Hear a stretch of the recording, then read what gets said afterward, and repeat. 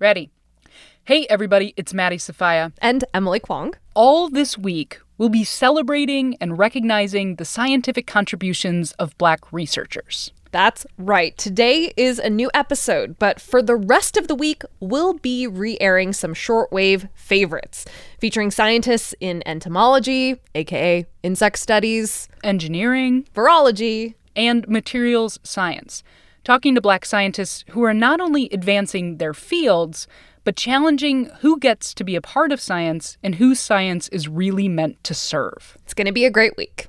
Here's the show. You're listening to Shortwave from NPR. So, Maddie, let me ask you, as a kid, what did you want to be when you grew up? Ooh, definitely a veterinarian. Nice. I wanted to be a Broadway actress, I think. Oh, same thing as you're doing right now, pretty much. None of this came true. When Owen Garrick got asked that question, however, there was no doubt in his mind what he wanted to be. I always wanted to be a doctor since I was a kid. Taking care of people, helping folks go from being unhealthy to healthy, making my grandparents proud, that sort of thing. Like a lot of kids, Owen squirmed as he got his flu shot, but he also saw the logic in it. It's not like shots are fun. They weren't fun for me. But I somehow just thought, hey, this must be a good thing. It's keeping me healthy. It's keeping other people healthy. Yep, that sounds like a future doctor to me. Indeed. Owen attended Yale Medical School, loved his time there. He was one of 10 Black students in the class of 1998. So 10% of his graduating class was Black. Which is higher than today's national average of Black students in medical schools, right? Oh, yeah. And that's what we're going to talk about in today's episode, diversity in medicine.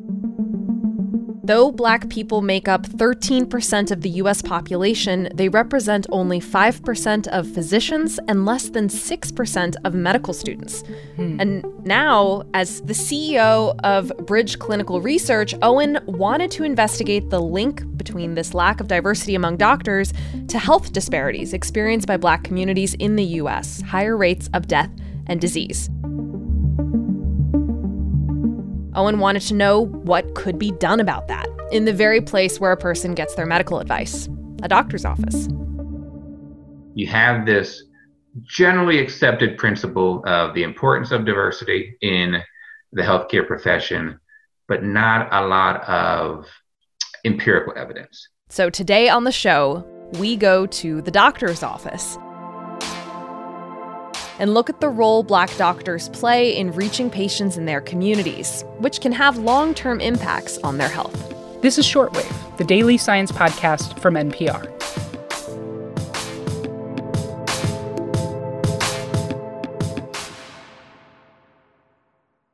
All right, Emily Kwong, today we're going to California to spend time with Dr. Owen Garrick. His study, named Does Diversity Matter? Experimental Evidence from Oakland, was published last year. Where do you want to start? Okay, let's pick up where we left off with health disparity. There are many reasons for it, like lack of medical access, lack of insurance. But for some folks, they also mistrust doctors. Throughout history, medical institutions have exploited or neglected communities of color. In a video about their research, Owen and his colleague, Dr. Marcella Alsan, talk about one of the most egregious examples, the Tuskegee study, in which syphilis treatment was withheld from Black men so they could be studied by scientists working for the U.S. government. Right, and we don't have to reach back to Tuskegee to identify reasons for mistrust. No. There are many well-documented cases of racist practice by doctors. We can look back to last week, last month, last year. Yeah, legal hospital segregation went unchallenged until the 1960s, and there's still de facto segregation in some hospitals today. Right. There's obviously been gains towards equal access, but the point is that history is woven with examples for why this lack of trust is earned. Medical mistrust is a real term, and it's more prevalent among folks from racial and ethnic minorities, including Black men. Right. So let's talk about how this lack of trust plays out. Right. So doctors, we see them for more than just broken wrists and chickenpox, right? They diagnose preventable and chronic conditions as we get older, like cardiovascular disease or cancer or stroke. And if you don't trust your doctor, you won't see that person as often, and you'll miss out on these routine things. So going to the doctor annually, getting your screenings, getting flu shots. When those services aren't pursued or accessible, health disparity is inevitable. In the U.S., Black men don't live as long as non-Hispanic white men. By one estimate, 4.5 years less. Wow. Yeah, and most of this gap in life expectancy is attributed to chronic diseases like high blood pressure, diabetes, or a delayed cancer diagnosis. Right. So just the kinds of conditions where early screening or checkups could really save your life. Exactly. And so with this connection in mind between health disparities and prevention medicine, Owen and his collaborator, Dr. Marcella Alshan, began to wonder how they might make it easier for Black men to go to the doctor and get preventative care. The big question is, does the race of the doctor matter in terms of his ability to encourage and actually get Black men, in our case, to increase their uptake, so to do more of the services, which are all recommended? So basically, does having a Black doctor improve health outcomes for Black men? Yes, that was the research question driving Owen, Marcella, and economist Grant Graziani. They took this on through a clinical study called the Oakland Health Disparities Project. Okay, tell me about it. Well, first, they had to recruit hundreds of Black men to participate in this study. Setting out in Oakland, they found some success at flea markets, but the most success recruiting at Black barbershops. If you go to my barbershop, you'll have people like me and my kids sitting next to whoever's next. And that could be someone well-educated, wealthy. It could be someone who's not. They offered study participants coupons to receive care at a clinic they set up on Saturdays just for the study and staffed by doctors. Some of the doctors at the clinic were Black and some were white, others Asian American. Gotcha. So some Black doctors and some non-Black doctors. Yes, and over 600 Black men voluntarily came to the clinic for care. So they got there, they were given a tablet, which showed a picture of the doctor they'd be seeing. And that doctor was randomly assigned by the researchers. The next screen would let them choose from a menu of 5 different preventative care services: BMI measurement, blood pressure screening, diabetes screening, cholesterol screening, and a flu shot. I mean, that's a pretty wide variety of services. Yeah, the researchers wanted to include some that were more invasive than others. So to calculate BMI, doctors just measure your height and weight.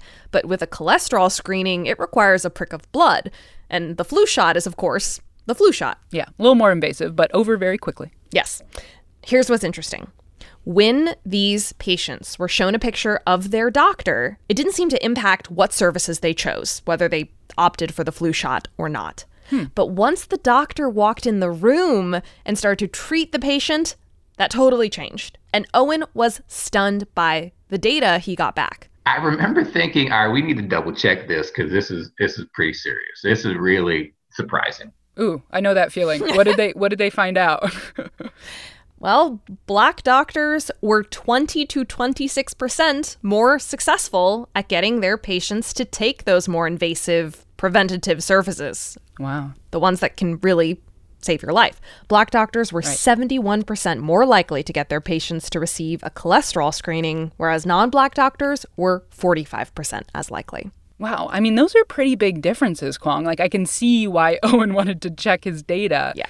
So what factors in the research made Black doctors so much more successful at connecting with their patients? This is the part of the study that most interests me. It boiled down to better communication between the doctor and the patient, but in these really nuanced ways. Sessions with the doctors weren't recorded, and neither the patient nor the doctor knew the study was about racial matching. It was a double-blind study. Okay, got it. But in the hallways, as patients were getting their height and weight measured, the researchers noticed the conversation between Black doctors and Black patients flowed more openly. You know, they were talking a lot about non-health matters, birthday parties that were coming up, weddings, etc. In fact, I think some of the Black physicians even got invited to a few weddings. Oh, Kwong, that's really nice. Yes. In fact, some of the doctors and patients have apparently stayed in touch. Anyway, this open communication about non-medical things, it was even reflected in the notes that the Black doctors were taking. They were jotting down, this patient's kid has a birthday coming up, or they have this transition in their life, their job, etc.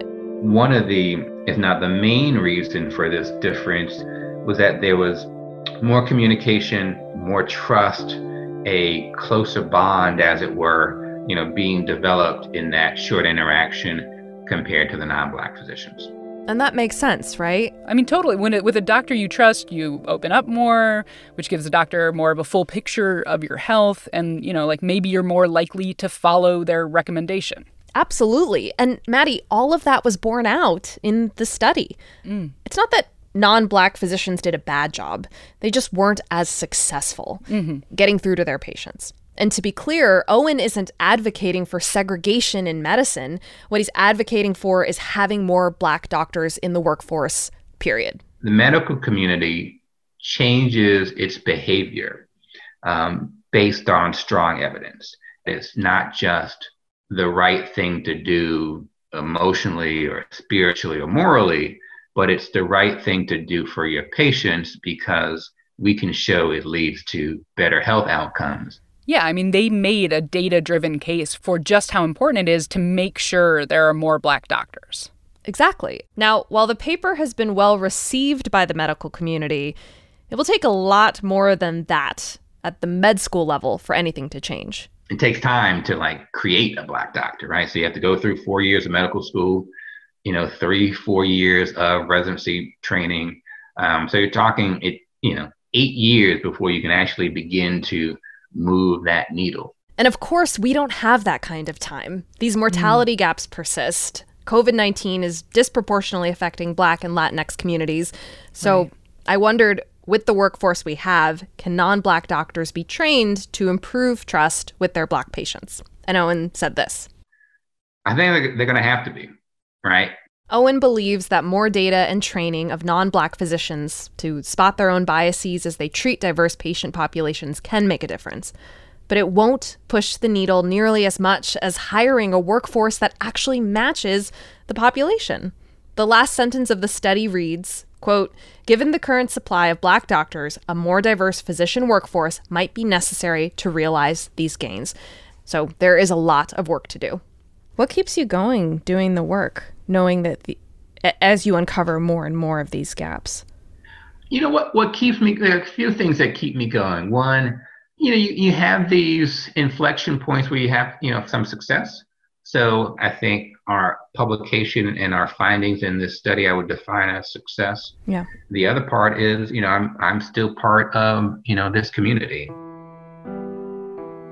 If anything, my family keeps me going, right? And my friends, right? Because I want to make sure that it's not just, the very theoretical, underserved or Black or Hispanic patient, right? These are friends and family members. And I look at it as more as, are you around to enjoy a grandchild's wedding or graduation from high school and college, right? So living a healthier, longer life affords, more of those personal interactions.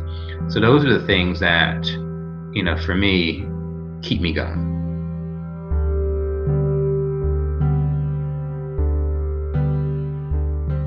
Today's episode was produced by Rebecca Ramirez, edited by Viet Le, and fact-checked by Britt Hansen. Tune in tomorrow, where we'll be continuing this series celebrating the contributions of Black scientists and engineers.